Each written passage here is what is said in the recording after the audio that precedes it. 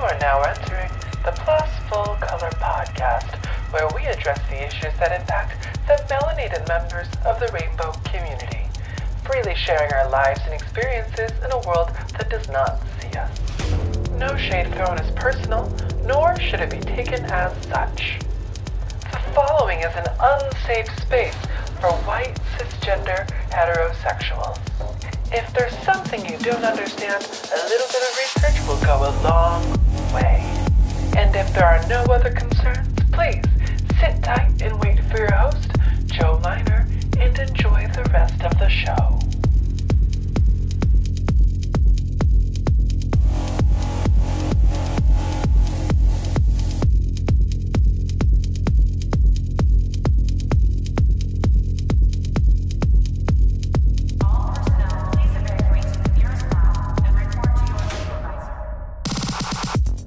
And welcome back to the Plus Full Color Podcast. This is your host, Joe Miner, and I am so happy to be back with you for yet another week of Plus Full Color Season 2. I have been so excited to release more content, and I've just been so pleased with the response I got from last week. It seems like the folks who are listening are really invested in everything I'm doing. So from the bottom of my heart, thank you for that. It means the world to me to see anybody listening to my shit and to kind of hear and learn about Black history, learn about me. It's been a blast. So I'm really excited to see that. And you know, sometimes this work gets difficult, but the more positive response I get and the more and really, for me, it's not even just about your responses. It's really, for me, like, this podcast actually gives me an outlet to talk about some things that are really important to me. And so this space will always mean the world. So anyway, enough sappy shit. We did all the sappy stuff last week. This week we have a great episode for you planned. We have, we're going to talk about trans athletes, because why do we have to debate the humanity of people anymore? I don't know, but we are going to, and we're going to always stick up for that. We're always going to stick up for humans when people's humanities are on the line. So we're talking about trans athletes today. We are going to talk about the legendary mother of the house, LaBeija, Crystal LaBeija, or not the mother of the house anymore, but the founder of the house, Crystal LaBeija. We're going to talk about her. And today we have an old friend of mine on the podcast as a guest, my friend Vibe, aka Niamra Kulabali. She'll be on the podcast later today, and I am so excited for y'all to hear what she has to say. We got into politics, we got into community activism and advocacy, and that was such a good conversation. And just listening to her lights my spirit up. And so I'm really hoping that you learn from her, that you take stuff away, and you know, more than just being encouraged and uplifted, I want you to be challenged by what she has to say, because the things that Niamra, or as she refers to herself on the internet, Vibe, as Vibe kind of talks about, the work of activism does not always feel good. It's not always exciting. It's not always something that looks sexy that you can kind of plaster on a wall somewhere. Sometimes the work of activism and advocacy is difficult, it's painstaking, and it is necessary ultimately. And so Vibe kind of gets into all of that, and it is just such a pleasure to speak with her. So I can't wait for you to listen. It's going to be a blast. So this is going to be a great episode. I'm very excited for you to listen. And without further ado, let's get into this week's TCAP.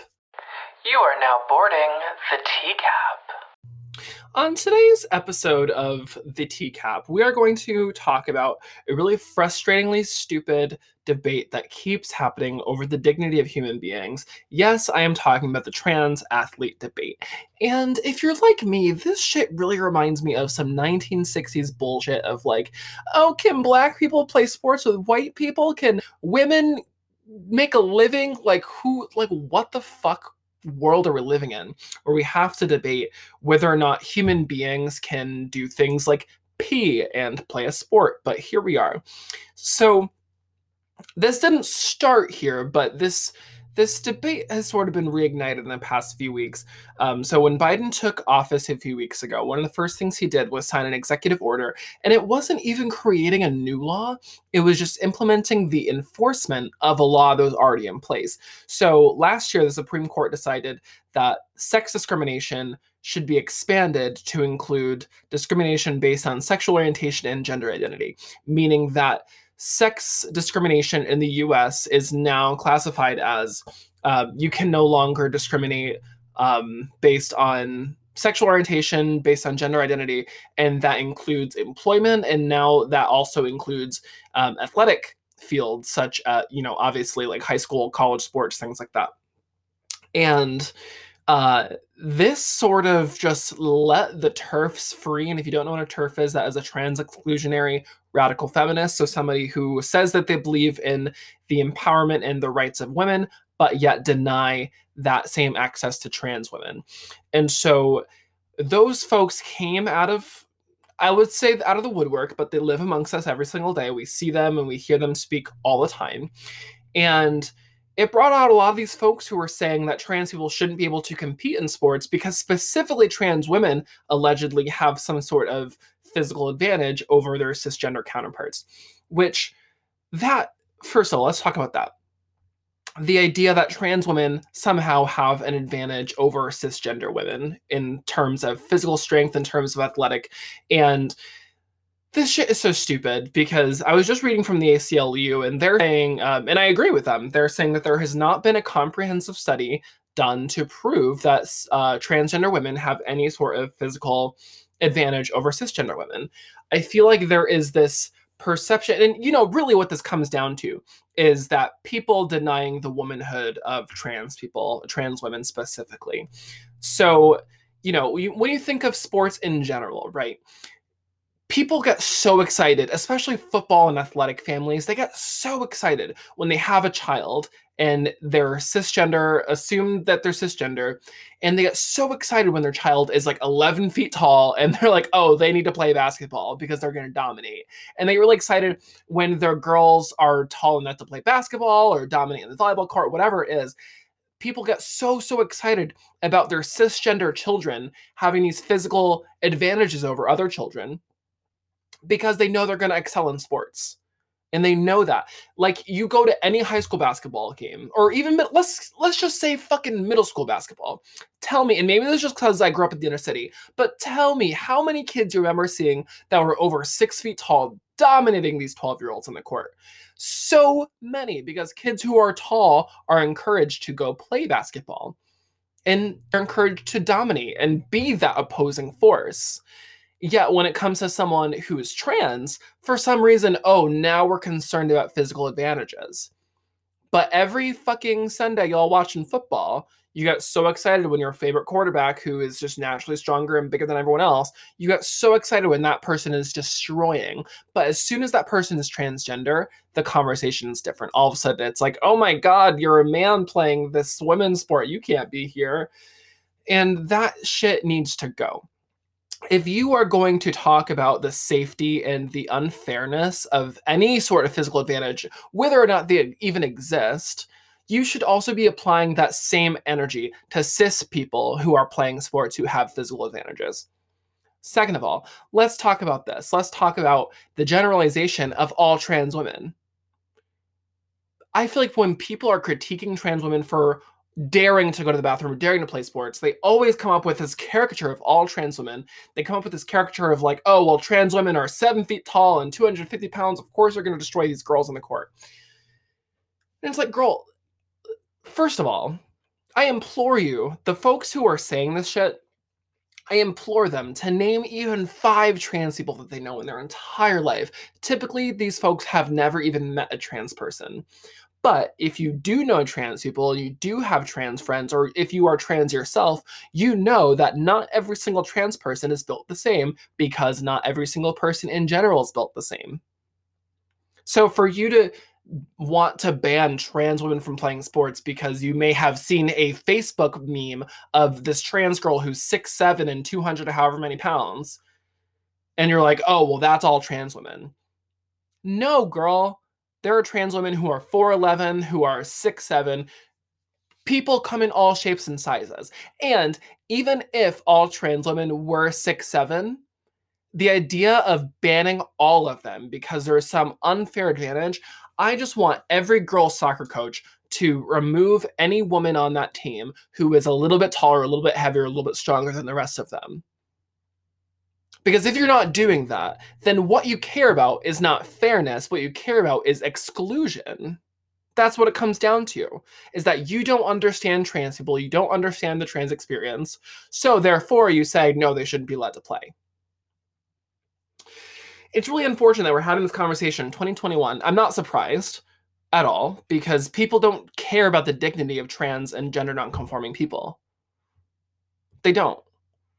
We saw this with the trans bathroom debate, whether trans people should be allowed to use the bathroom, creating these caricatures of trans people that are sexual predators and who want to do harm to people. But we haven't seen really a single case of a trans person, or is not even trans people. They're worried about cis people pretending to be trans to abuse people in bathrooms. Because if you are pretending to be another gender, you're not trans. Maybe you're a drag performer at most, but this character that they're creating, they're not thinking of the different nuances of gender identity and gender expression. They're thinking of cis people who are pretending to be trans to abuse people, which we haven't even seen that, mama. So all these arguments, all these fears that people come up with, they're just that. They're fears. They're irrational fears that are not based in actual lived experiences or lived research. I've seen a few different publications say, like, oh, well, data shows that trans women do have an advantage over cis women. And in those studies, it's like, girl, you don't have to have a doctorate in statistics to know that the folks who are publishing these studies don't have an accurate sample size to make such a claim that that all trans women have an advantage over cisgender women. We don't have that data. That is data that some people are collecting, but it is not complete. And on top of that, just like wanting to ban trans women from sports, people don't even think of like the fact that trans men also play sports, and trans men are not perceived to have a physical disadvantage, or a physical advantage rather, because what it comes down to is not respecting or not understanding the valid gender of these people, because these folks still see trans men as women and they still see trans women as men. And so they're like, well, it's just not fair because you're a man. And it's like, mama, no, these are women and they have different bodies than cis women, sure. But, and even focusing on just the bodies of trans people, that is another disgusting aspect of this whole thing, is that to be trans in America is to have your body exposed and put up for display and fetishized and attacked and brutalized and murdered all at the same time, while also trans people are also expected to constantly explain what their bodies are to people so they feel more comfortable around them. And, I'm speaking on trans experiences, but I need to, make it very clear that I'm not the grand resource. I'm not, as someone who doesn't have that experience, I am not this person who has this overwhelming wealth of knowledge of what it is to be trans.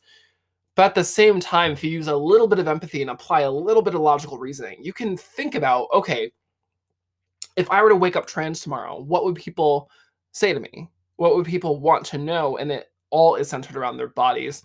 And it's this dehumanization, because when you focus on someone's body, you are not actually able to see them as a full-fledged human.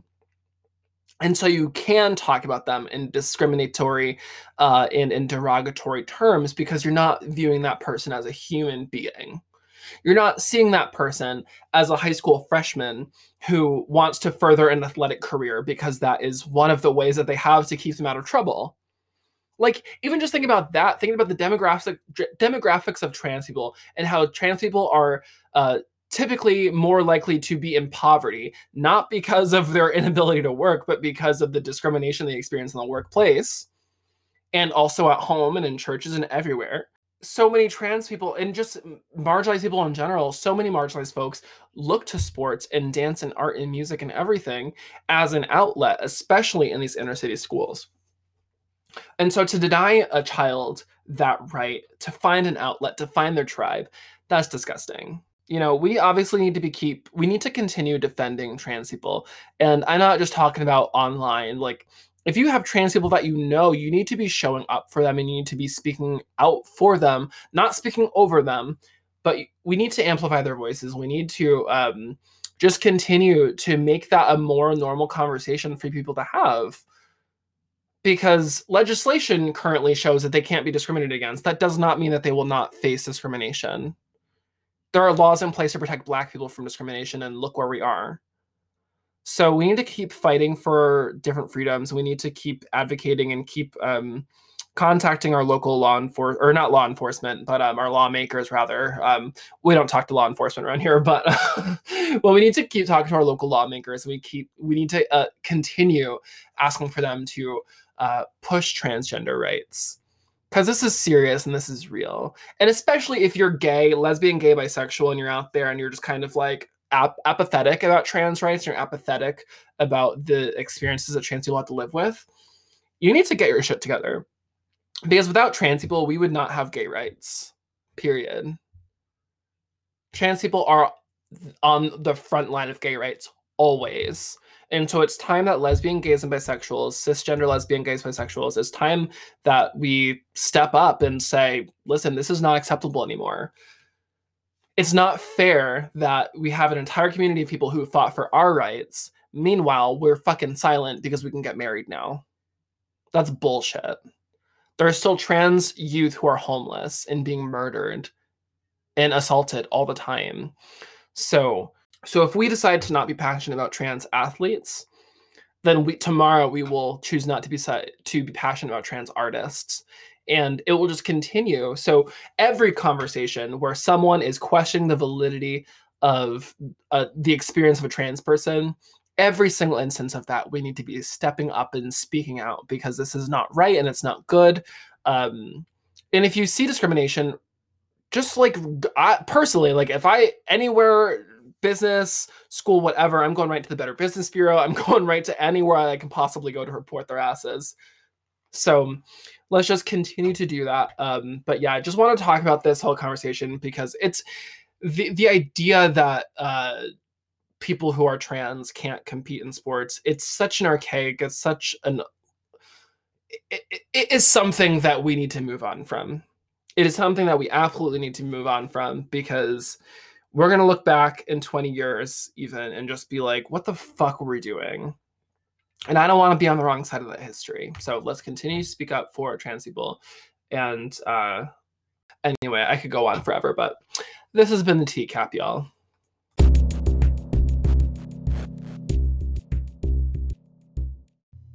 Hey dolls, I love anyone who's invested in helping other people. That's why I love Anchor.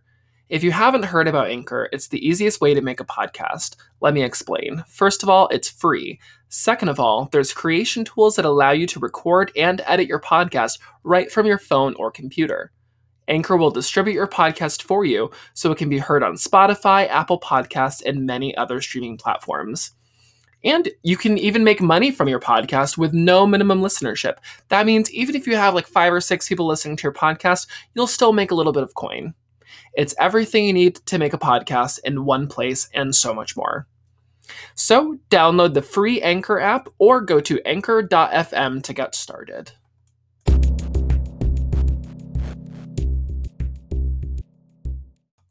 It's Black History Month, and that means we have yet another moment of Black history to discuss with you this month. So today we are going to get into Crystal Beja. Crystal Beja was a trans Black drag queen, and really, we wouldn't necessarily call her an activist, but really for what she's done, I think she's deserving of that title of activist. So Crystal Beja was a drag performer in Manhattan and just all around New York City in the 1960s and 70s. And she would enter these drag pageants that they would have at the time. And obviously in the gay community, we experience racism, and there's all sorts of issues in queer spaces already, especially spaces like this that are predominantly white. And you got to think about it, during the 1960s and 70s, these drag pageants are looking for the appearance of whiteness. So Black drag queens were often expected to lighten their features with makeup, or to tone down their Blackness in an effort to appeal to a white majority audience. Even so, she had won her share of titles, even so she got through it. But Crystal Abeja, she is really well known from the documentary The Queen that came out in 1968. The Queen was a documentary that focused on drag pageants in New York City in the 1960s. And at the end of that movie, Crystal Abeja is, she's in the pageant and she's waiting to hear if she won or not. Her look is on point, her makeup on point. Everything about her was beautiful and obviously elevated from the other white drag queens.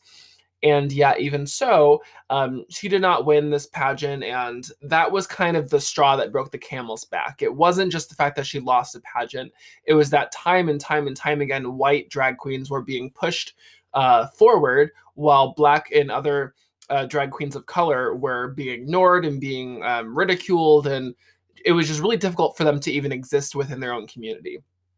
So what Crystal Abeja did following this drag pageant is she left and she created her own pageant, which actually turned into which turned into ballroom, I mean to say. And if you don't know what ballroom, and again, I'm not from the ballroom scene or ballroom culture, so if you are and you want to give me some pointers on what this culture is, let me know. But from what I've understood and what I've seen from ballroom scene is that it is a Black inclusive, Latinx inclusive, POC inclusive pageant. So there's drag, but there's also Vogue. There is all sorts of dance. There's categories like realness, where people have to just serve the concept of realness, which is to look passable for whatever that means. So some people might do like butch queen realness, which would be like,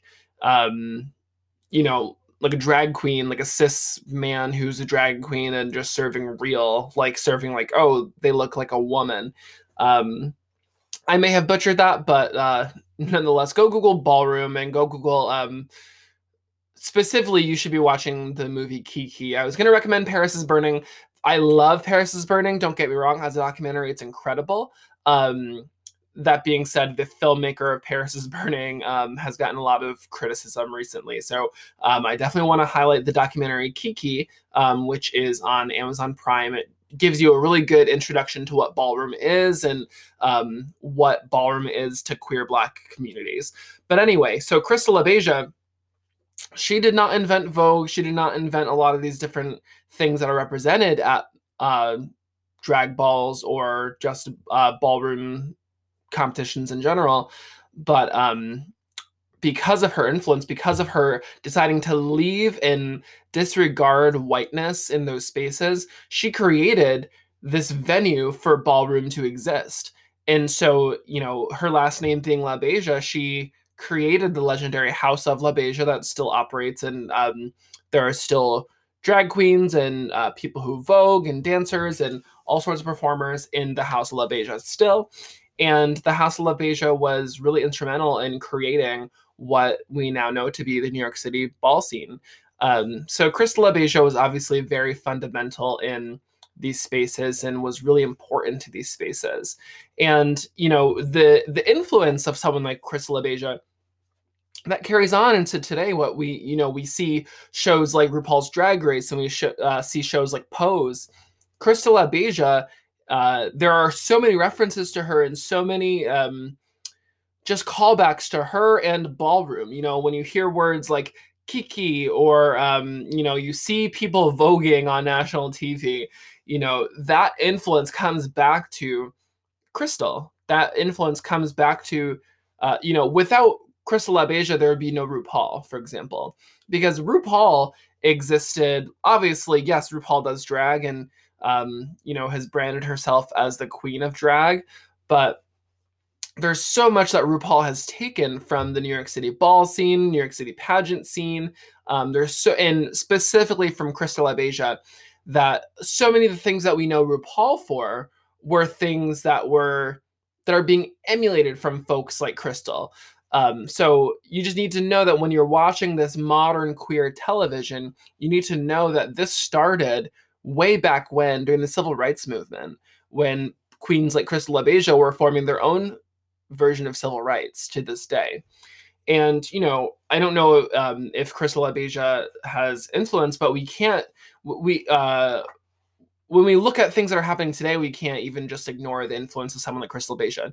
Like, for example, this past year in 2020 in Chicago, there was a Black drag queen protest, and they protested a white queen who booked and kind of gathered everything for the Chicago drag scene. But the person who was really in charge of most of this was excluding Black queens, only booking a few of them at a time, and making being a Black queen its own niche and its own category.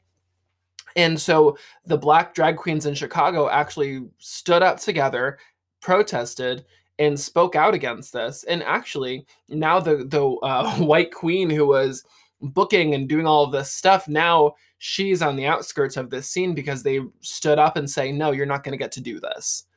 And so when we see moments like that, we have to look back at people like Crystal Beja, because without someone like her to look up to, moments like this happening today may not happen. Moments of equality within the queer community may not happen without the influence of someone like Crystal.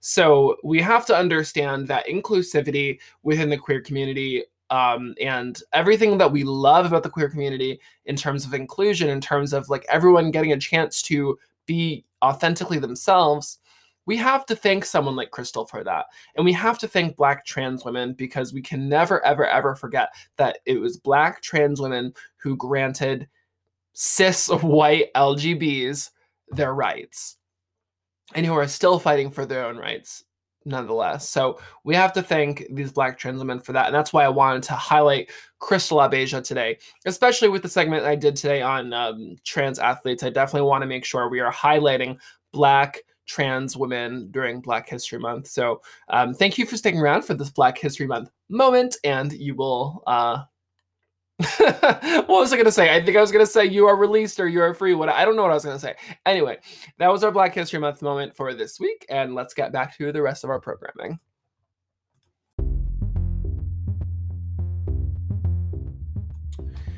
And hey everybody, so I just wanted to thank the patrons over on patreon.com for all of your love and support, and for helping this page, this platform, this podcast grow. So I want to thank Sophia, Kyla, Sarah, Lindsay, Anita, Jesse, Joy, and Matt. Without all of your support, I could not continue to grow this page. Like I mentioned last week, I was actually able to hire someone out to edit my audio. So starting next week, you'll be hearing some audio that was edited by someone that's not named Joe Miner. So that'll be fun.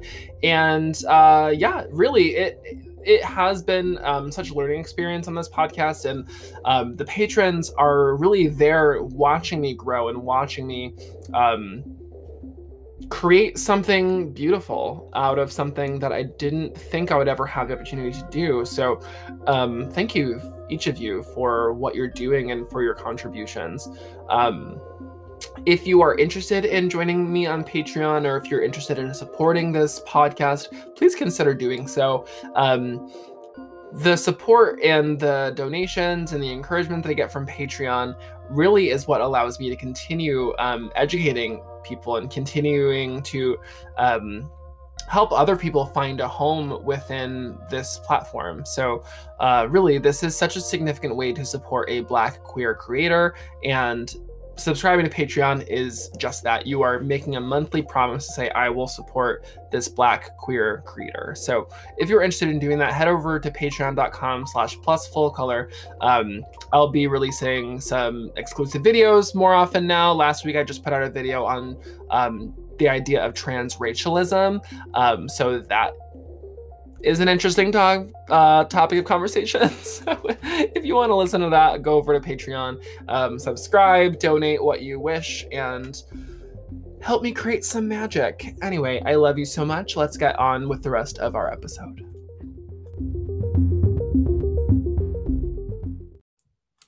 And we are back on the Plus Full Color podcast, and I am so excited to have one of my all-time favorite people to follow on the internet. I'm not kidding. I went to high school with this person, and now I've just seen them kind of become this whole like I don't know. Maybe I think too highly of them, but I really don't think I do. I dead at like girl. But anyway, without further ado, my friend Niamra Kulabali, aka Vibe. Thank you so Oh much for my God. joining me today.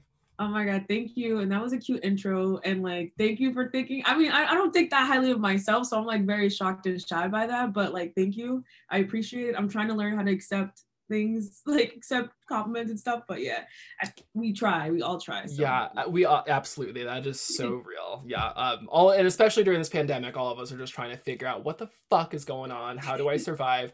Girl, what's the tea? right. But you know, Namra, thank you so much for joining us. I have been wanting to have you on the podcast for a minute. The podcast hasn't been around for that long, but I have been watching the work you do with journalism through just other creative pursuits, and specifically the work that you do in encouraging and uplifting and supporting Black women in the capital region. So I'm really just happy that you're here, and I cannot wait to get into your work and just to hear more insights from you today. It's going to be awesome. Oh, dope, dope, Um, dope. so I just wanted, before we get too far into the interview, I just wanted to give you the opportunity to introduce yourself, give us a little bit about your background, tell us how you identify, and any other things that make up who you are, what you do. There's a lot of questions there, so Yeah. feel free. No, no, Who are no. you? Okay, cool. So like I'm Niamra, but you can also call me Vibe. I like to go by Vibe. I currently live in Brooklyn and I'm pursuing a master's degree in social journalism. And that program in particular is something really special to me because it's trying to transform the way we do journalism in general and kind of have like a community focus. So like you mentioned earlier, the work that I'm doing with Black women in the Capital Region, a lot of that is centered around that program that I'm doing at the Craig Newmark School of Journalism. And the reason why I wanted to focus so much on Black women and from my area in particular is because I felt like as a Black woman a Black girl growing into a woman in Schenectady, things were a lot more. I noticed where systematic racism and oppression was impacting my life. And because I started noticing that, I was like, okay, so I know that there's other girls experiencing and feeling the same things too. So I wanted to use my journalism to kind of highlight and showcase that because I feel like news in general doesn't really speak to the people and their needs in general. So this program allowed me the space in the room and the opportunity to start telling stories that really matter to Black women in the capital region. So that's kind of like what the work that I'm doing and why it's like, you know, where it's going. I'm hoping that it's going to form into something greater because like the program is between this semester and next semester. And then by the end of the semester, I'm supposed to like really get a grapple of the community as well as getting something that that's like kind of tangible for the community. So that's kind of it. But yeah, just like growing up as a Black girl in upstate New York was different. And I didn't realize how different it was until I left. Like I didn't, none of that stuff, like you, when you're in it, you're just like, okay, you think all these things are normal. And then you actually like read into histories that, you know, our school district was not giving to us.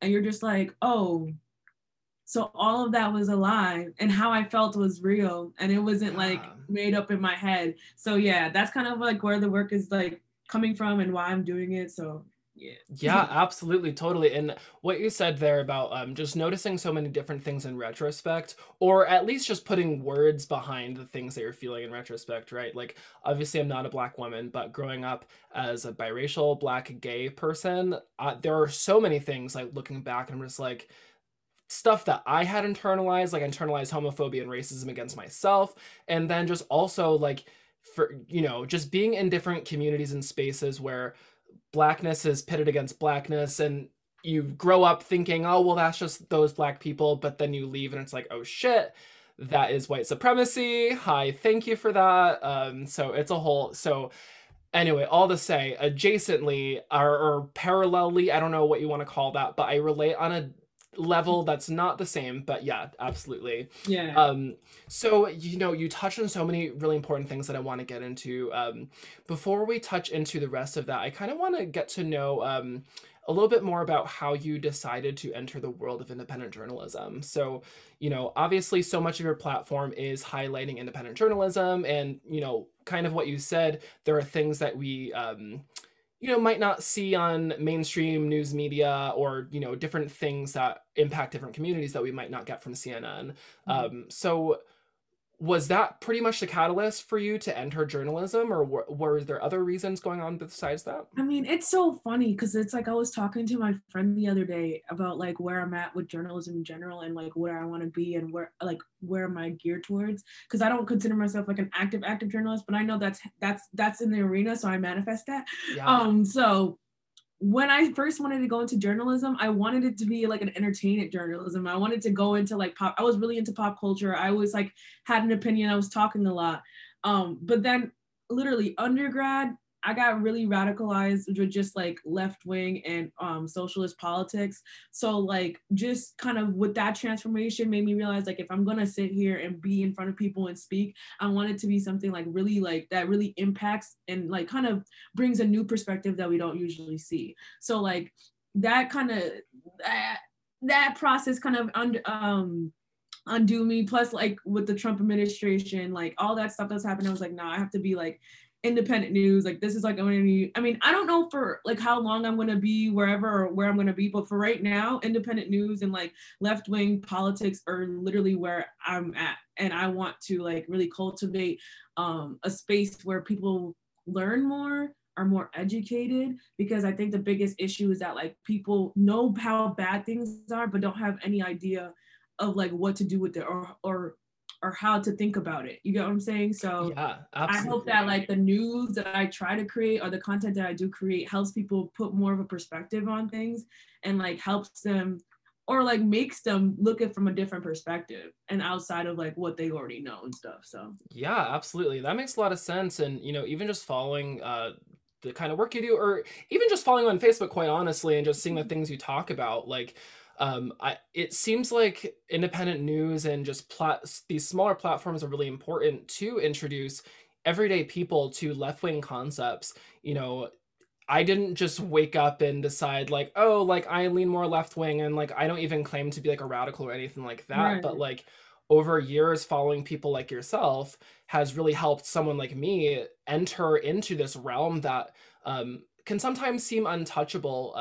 Do you feel like sometimes the conversation around left wing politics is taken up by um, so I guess I want to preface this question by saying, like, so the thing that has always made it difficult for me to enter into more left-wing politics and deconstruct some of the things I'm thinking is that, you enter and you kind of see these different news outlets, and it's white people discussing white issues, and it's still left-wing, but it's not really touching on the community that I'm coming from. So do you experience, like, is that difficult for you to kind of navigate around, or is that something that you think about often, or uh, it's even is that like hard. a motivation? I mean, it's hard because I feel like, especially because I'm a Black woman and I talk about these issues, I feel like those spaces are sometimes majority white, or even if they're not white, they're from non-Black people who like emulate or like uphold white supremacy. Not that they're doing it on purpose, but like inherently, like, Right. you know what I'm saying?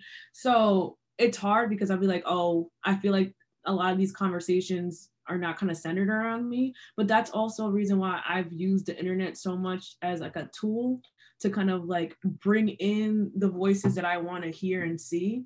So for example, like a lot of the things that radicalized me was literally just listening to a lot of left-wing organizers who were on the grounds during Ferguson, during like all the Trayvon Martin, all of them. Like I followed a lot of them before in the beginning.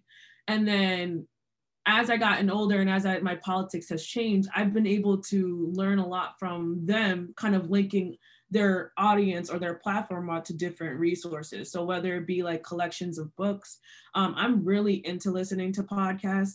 Like a lot of the left wing podcasts that are out there are ran by white people, and I try to like find other voices as well, because there's a lot ones Mhm. that are people of color as well. But I try to like learn as much as I can and absorb as much as I can, and also recognizing that there's like I kind of look for Black radicals to like really look up to understand that we as Black people have a stake and have a history and have a politic when it comes to left wing politics. So like I try to like hold on to that. And like, so anytime that I'm in a space where I might be a little bit uncomfortable because I'm probably like the only like Black person, you know, visibly Black person, I don't like, I kind of remind myself that Black people are inherently the revolutionaries at the end of the day. So like knowing that and having that truth in me, like kind of breaks free any like anxieties that I would feel around them. Yeah. So yeah, absolutely. And then also like just again, just following Black people online who already share that politic and have really grown throughout the years to develop a politic like that has really drastically helped me as well. Yeah, totally. That makes a lot of sense. Thank you so much for sharing that. Mm-hmm. So I kind of want to touch on, the work that you're doing within the Capital Region of New York State. So, you had mentioned earlier, a few minutes ago that you felt connected to this area and you kind of want to bring your work to this area because of the things you've noticed in retrospect. Is that, would you say that's your primary motivation, or what else keeps drawing you back to the 518? Because, for someone like me who's just kind of observing you, I'm just like, okay, work, she's in the city, this is where writers go to like do their thing. Okay, awesome. People leave the capital region, go to the city all the time. That's a thing. Right. And so, what keeps you coming back to return to your community? I think the biggest thing that I've just been learning when adopting the politics that I've learned is that community is literally the key to everything. Like, it's one thing to spew out a lot of theory online, but to really be face to face with people, having conversations with regular working class people, being outside of the academic bubble, it allows you to really, I guess, give more grace and have more nuanced thinking when we're thinking about a lot of social issues that are affecting certain communities. So in particular, the reason why I keep going back to Schenectady is not only, it's one, because I have my family that's still there. Like, my mom still lives there. Everybody that I love still lives in Schenectady. I also have nieces, like Black little girls, who are growing up in the same city that I grew up with. And I constantly think about the stuff that really brought really dark spaces or dark times in my life. And again, because now I have the language and the kind of knowledge behind everything, I see that it really wasn't me that was at fault. It was the system that created things to be the way they are. It was like, systematic, that I was supposed to feel and think these ways because these systems never considered me in the first place. Right. So when I think about how I felt, and it took me so long to like get to this point, I'm like, well, imagine if I had this knowledge and language when I was younger, because nobody would have been able to had the power to make me feel the way I felt, or would have made me doubt the way I felt. Like, certain teachers or people wouldn't have been able to speak to me the way they did if I had this like sense of knowledge and understanding of the world that we're living in and my place in the world. So I feel like that level of knowledge is kind of really powerful, especially for Black women and girls. So I'm like, all right, well, the least I can do, in my opinion, is to bring my work back to where I came from and literally tap into those young Black girls and tap into, like, bring that level of knowledge to them so they have that extra layer of armor coming through the world. Because regardless, this is a system that we're in, and we're all navigating it the best way that we can. But the one thing that really helped me get through all the things that I feel like I've gotten through is understanding that, like, this is literally not a individual issue. This is a systematic community issue, and it's more up to the system and the community to change it than it has to be me not feeling or not experiencing, or like whatever the things that we go through, that is unnecessarily put and disproportionately put on Black women. I was like, no, like, girls need to know that it's not them. Like, it's really not them. And they're not bugging. They're not crazy, like, it's Right. really not them. So that was really the thing that like really pushed me, just because I just kept thinking about girls like me. And I know that there's nobody really speaking to that. I know that like a place, like, it's one thing to be in New York City. There's so many people who are not saying no, so many, but they're, people who are already doing the work out here. There are people who already have communities, you know what I mean? It's better for me to like work with and talk to and interact with people who are already doing the work than trying to start something new here. But why not go to a place like Schenectady that doesn't have that diverse set of perspectives like New York City doesn't have those diverse outlets like New York City does. Like Schenectady doesn't have that. And I think about how when I was a child, how much I would have loved having someone like me to come into the community and be like, hey, like, let's talk about these issues from this perspective. Let's think outside of the box. Let's reimagine the society that we're living in right now.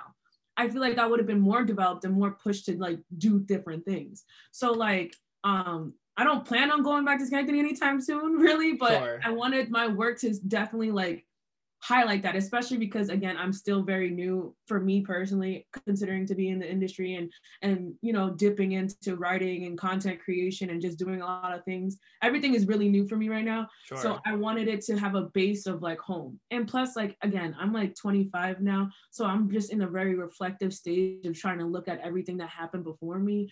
And I'm just like, you know, it's better for me to like kind of work through those feelings as well as working through those feelings in the community that I was in. Because no matter where I go, like I can't say I lived or grew up in any other community than this. Right. So it just makes more sense to make sure that I can at least give a bit of myself to that community because it's the same community that made me. So like, yeah, that's kind of like. Yeah, totally. Absolutely. That I could literally just spend days reflecting on that last like 5-10 minutes of you just like talking about that. That's so much to unpack there. I want to kind of touch on some of the last thing you just said, just about how empowering other Black women and Black girls with that knowledge has kind of helped you to work through some of your own processing and some of your own political journey. Do you feel like do you feel like this work has really been that for you? Like, do you feel like it's almost like I don't want to say therapeutic because but you know, maybe it is. Do you feel like it is kind of helpful to your spirit in that kind of way? For me personally, I definitely like not necessarily spirit, but like yeah, and morale, I guess. Because I kind of remind myself that like because like I do get really still in a really dark place sometimes and I feel still very isolated and stuff. But when I put things into perspective and I see that work that I'm doing and I see that and I also understand what my ancestors, my radical revolutionary ancestors had to go through and how they were isolated and how nobody really paid attention or liked or hear what they said. They laid the foundation for me to even be here. So like regardless of how I might be feeling in the, you know, in the immediate, I kind of always kind of reference back to that knowledge and reference back to this work into realizing that like I'm planting seeds. Like that's really what my goal and my I guess my role in the quote unquote revolutionary liberation work, it would be planting seeds and helping people like kind of bridge them over to like more left leaning, you know, radical thinking, more reimaginative, transformative thinking. Because like at this point, we need to we need to catch up. We need to start thinking. Yeah, you know? totally. Absolutely. You know, so much of what you're talking about, it sounds like you are putting a lot of emphasis on the need and the importance of community organizing. Can you just kind of talk to us about that, about even I don't need you to give us like a lesson on like what community organizing is necessarily, but what do you feel like is the importance of that role? Because you know, you're talking so much about making sure you are engaged with your community and making sure that you're able to lift each other up in that kind of way. For someone who is kind of like on the outsides of just I don't want to I'm not sure if I'm using the right words, but like, you know, kind of using language that you're kind of using, like a revolutionary sort of politic for someone who's kind of on the outside, just beginning to enter. What do you feel like the importance of community organizing is? I mean, like, I wouldn't like I can't completely label myself completely a community organizer in the sense only because I have so much respect for that name and title, and I feel like I haven't like I've done some work, but I haven't even done like the work that I really want to be doing to like, you know, feel comfortable with giving that title. But like for the few spaces that I've been in, I realized that community organizing is the way that you can truly learn and have like a lived experience of the politic and the theory that you learn about. Like for example, like the few people that I've been interacting with here in organizing spaces have really like helped me through a lot of dark times and given me the space and the time to kind of grow and see past like the feelings that I've been feeling at the moment, you know, and like constantly being that constant reminder, like you still have like a group here who wants you to be here, who wants you to learn this information, who wants you to use your voice and use your talents to like add to the movement. You know, like being able to be around people like that makes you feel a lot less crazy. Like for me personally, it makes me feel a lot less crazy. It makes me feel like, okay, cool. Like I can go into a group chat with a bunch of organizers and they're all saying the same stuff that I say, that people are looking at me like, oh my God, why would you say that? You know what I mean? And they are just like, yeah, they get it. You don't have to think too much. So it's like having that sense of like that community is beautiful. And then also building that type of relationship among people that you might not necessarily agree with, but you're still in community with. The one thing that like, I feel like the reason why I chose Connected is because I was going to challenge myself and building community with people that I usually would just literally just go by and ignore. And the thing about it is that capitalism wants us to do that. Capitalism wants us to be very isolated and not really connected and not even willing to understand each other. So like, I feel like, you know, me doing the work that I'm doing, it's like forcing me to be in a space where like, this is more than just like people I went to high school with. This is literally the community that I grew up with, like people that I see on a daily basis. I might not know their name, but we're in the same space. We share the same areas. We go to the same grocery stores. Like we should have that more interconnected relationship with one another, because at the end of the day, we're from the same area.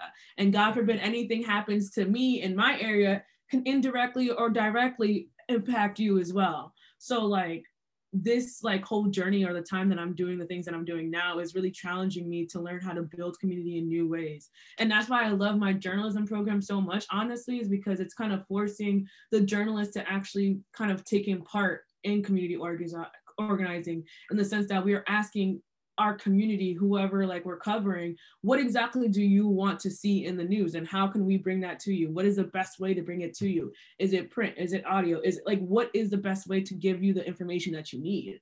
And I feel like in traditional journalism, you don't really get that, but this program allows you to kind of mesh the ideas of like social organizing and, you know, community journalism, and kind of like balancing it out to something that can be really transformative, especially in this time. So yeah, absolutely, definitely, I would agree. So this is a question from Patreon. So someone had asked me this question.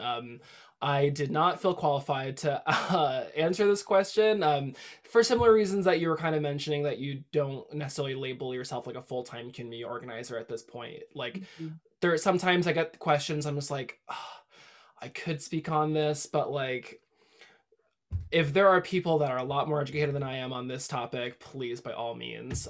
So this is a question from Patreon. They asked, what are some of the limitations of organizing on social media? And how have you, or how do others overcome those types of challenges?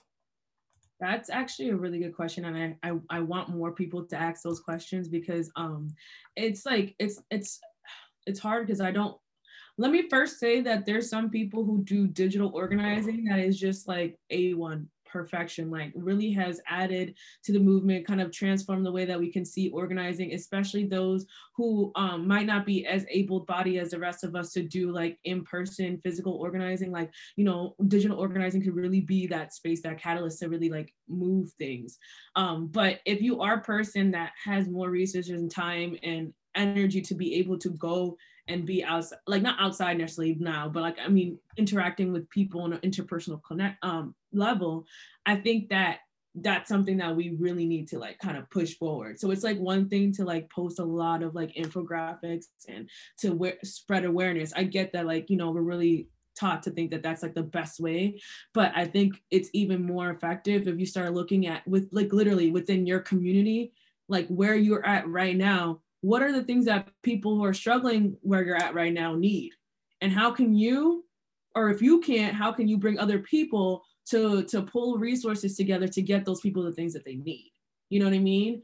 And it doesn't have to be a charity case. It has to be a situation where, you know, you're giving your time and energy, but then they can also return that too in whatever way that they can. It's like kind of reimagining the way that we interact with each other and what we consider to be community. Like, what is that? You know what I mean? So I think it's really important that people, like, especially in this time, because I know everything is so polarized and everybody has an opinion, it's really important to also tap into yourself and realize, okay, well, I'm doing this, but is there anything I can do with people that literally live next door to me right now? Like, right. there's people that live next door to me right now who need things. Is there anything that I personally can do to make sure that they're good? You know what I Right. mean? So yeah. Yeah, totally. And as you're talking, I feel like I'm having like a aha moment. It's definitely not an aha moment because like it seems to me one of those things. It's like this is fucking obvious, but like someone just says it, and it's like oh my god.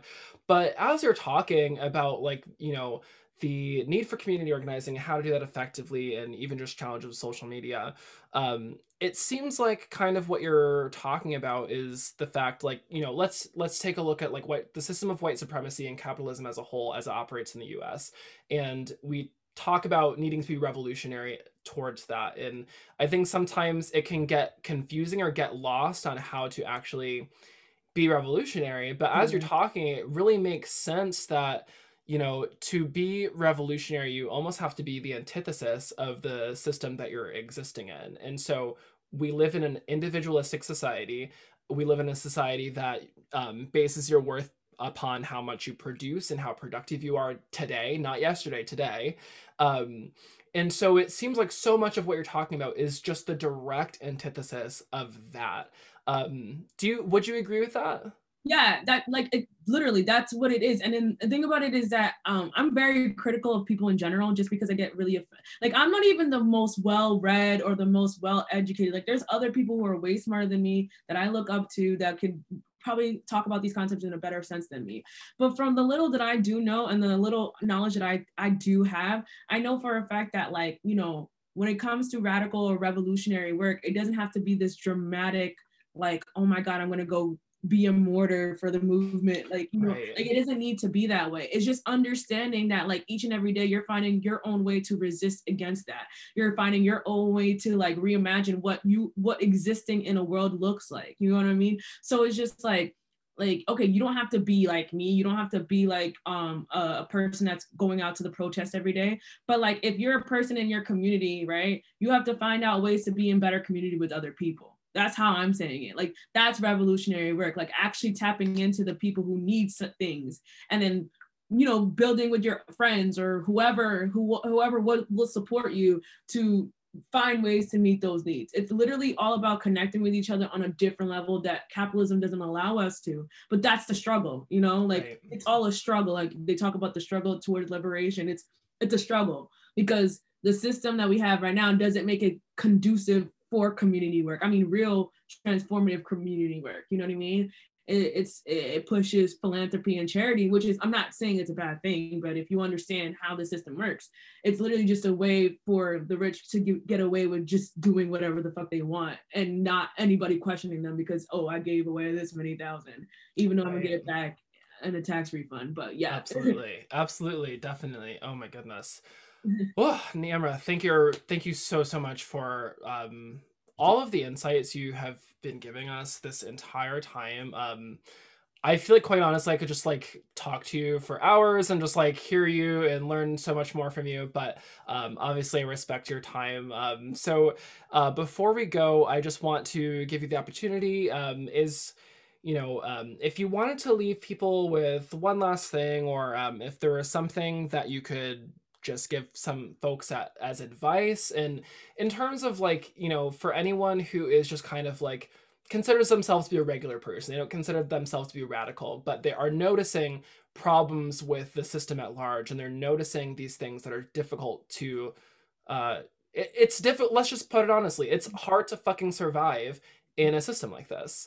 So do you have any like last pieces of advice for someone who is beginning that journey of unpacking, beginning that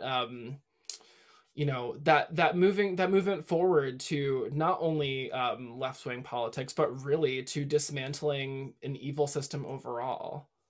I think the one thing I would want to like just let everybody know and is to like practice giving grace not only to yourself but to other people. I think that's one of the biggest things that I was just struggling with, is just especially through my time and like my radicalization. I was just like I was getting to the point where I was angry, which I had a right to. I have a full right to be angry. Like that's not like to be a negative thing, but it's just Right. like I was really truthfully angry, and it was getting to the point where I was frustrated with regular working class people for them not getting it. And it's like, bro, like at the end of the day, the system is making us conditioned to be this way.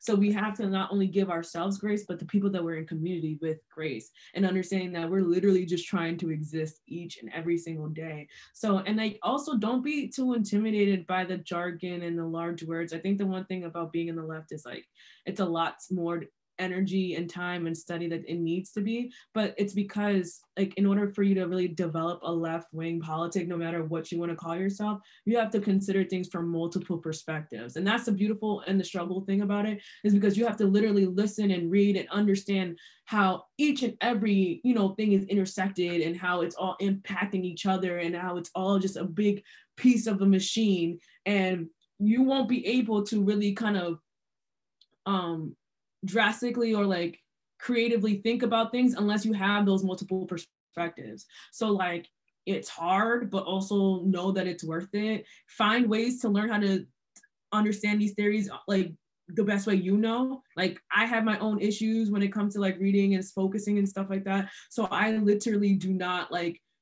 stress myself out too much about books. I started listening to audiobooks and podcasts and like Yeah. just tapping into those things, like, and you know, constantly just finding ways to continue to gain more knowledge, because there's always more that you can know. So, and that's the reason why I do the things that I do, because there's always more that I can know, new perspectives that I can learn. So, and like take your time, and again, just please practice some grace for yourself and other people, because like that's all Yeah. you need, for real. Seriously. Totally, totally. Yeah, Yeah. I hear ya. Thank you. Oh my goodness. Yamra, I could go on forever and just thank you for the knowledge and wisdom you've given us this past however long it's been. But I just want to thank you so much for your time. For folks at home, how can we support you? How can we follow up with you? I mean, honestly, I have like a YouTube channel, but it's like nothing crazy right now. You can follow me on Twitter or Instagram.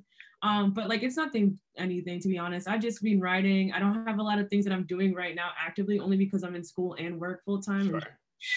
But yeah, just like follow me on social media, and like, you know, when I have stuff you can, you know, share and subscribe, stuff like that. But nothing crazy. I'm chilling. Absolutely. Sure. I love it. I love it. Well, thank you so much again for your time. This has been wonderful. And thank you for the folks at home for tuning in once again. This has been another episode of Plus Full Color, and I hope you have a great rest of your day, morning, whatever the fuck time it is where you are. Goodbye.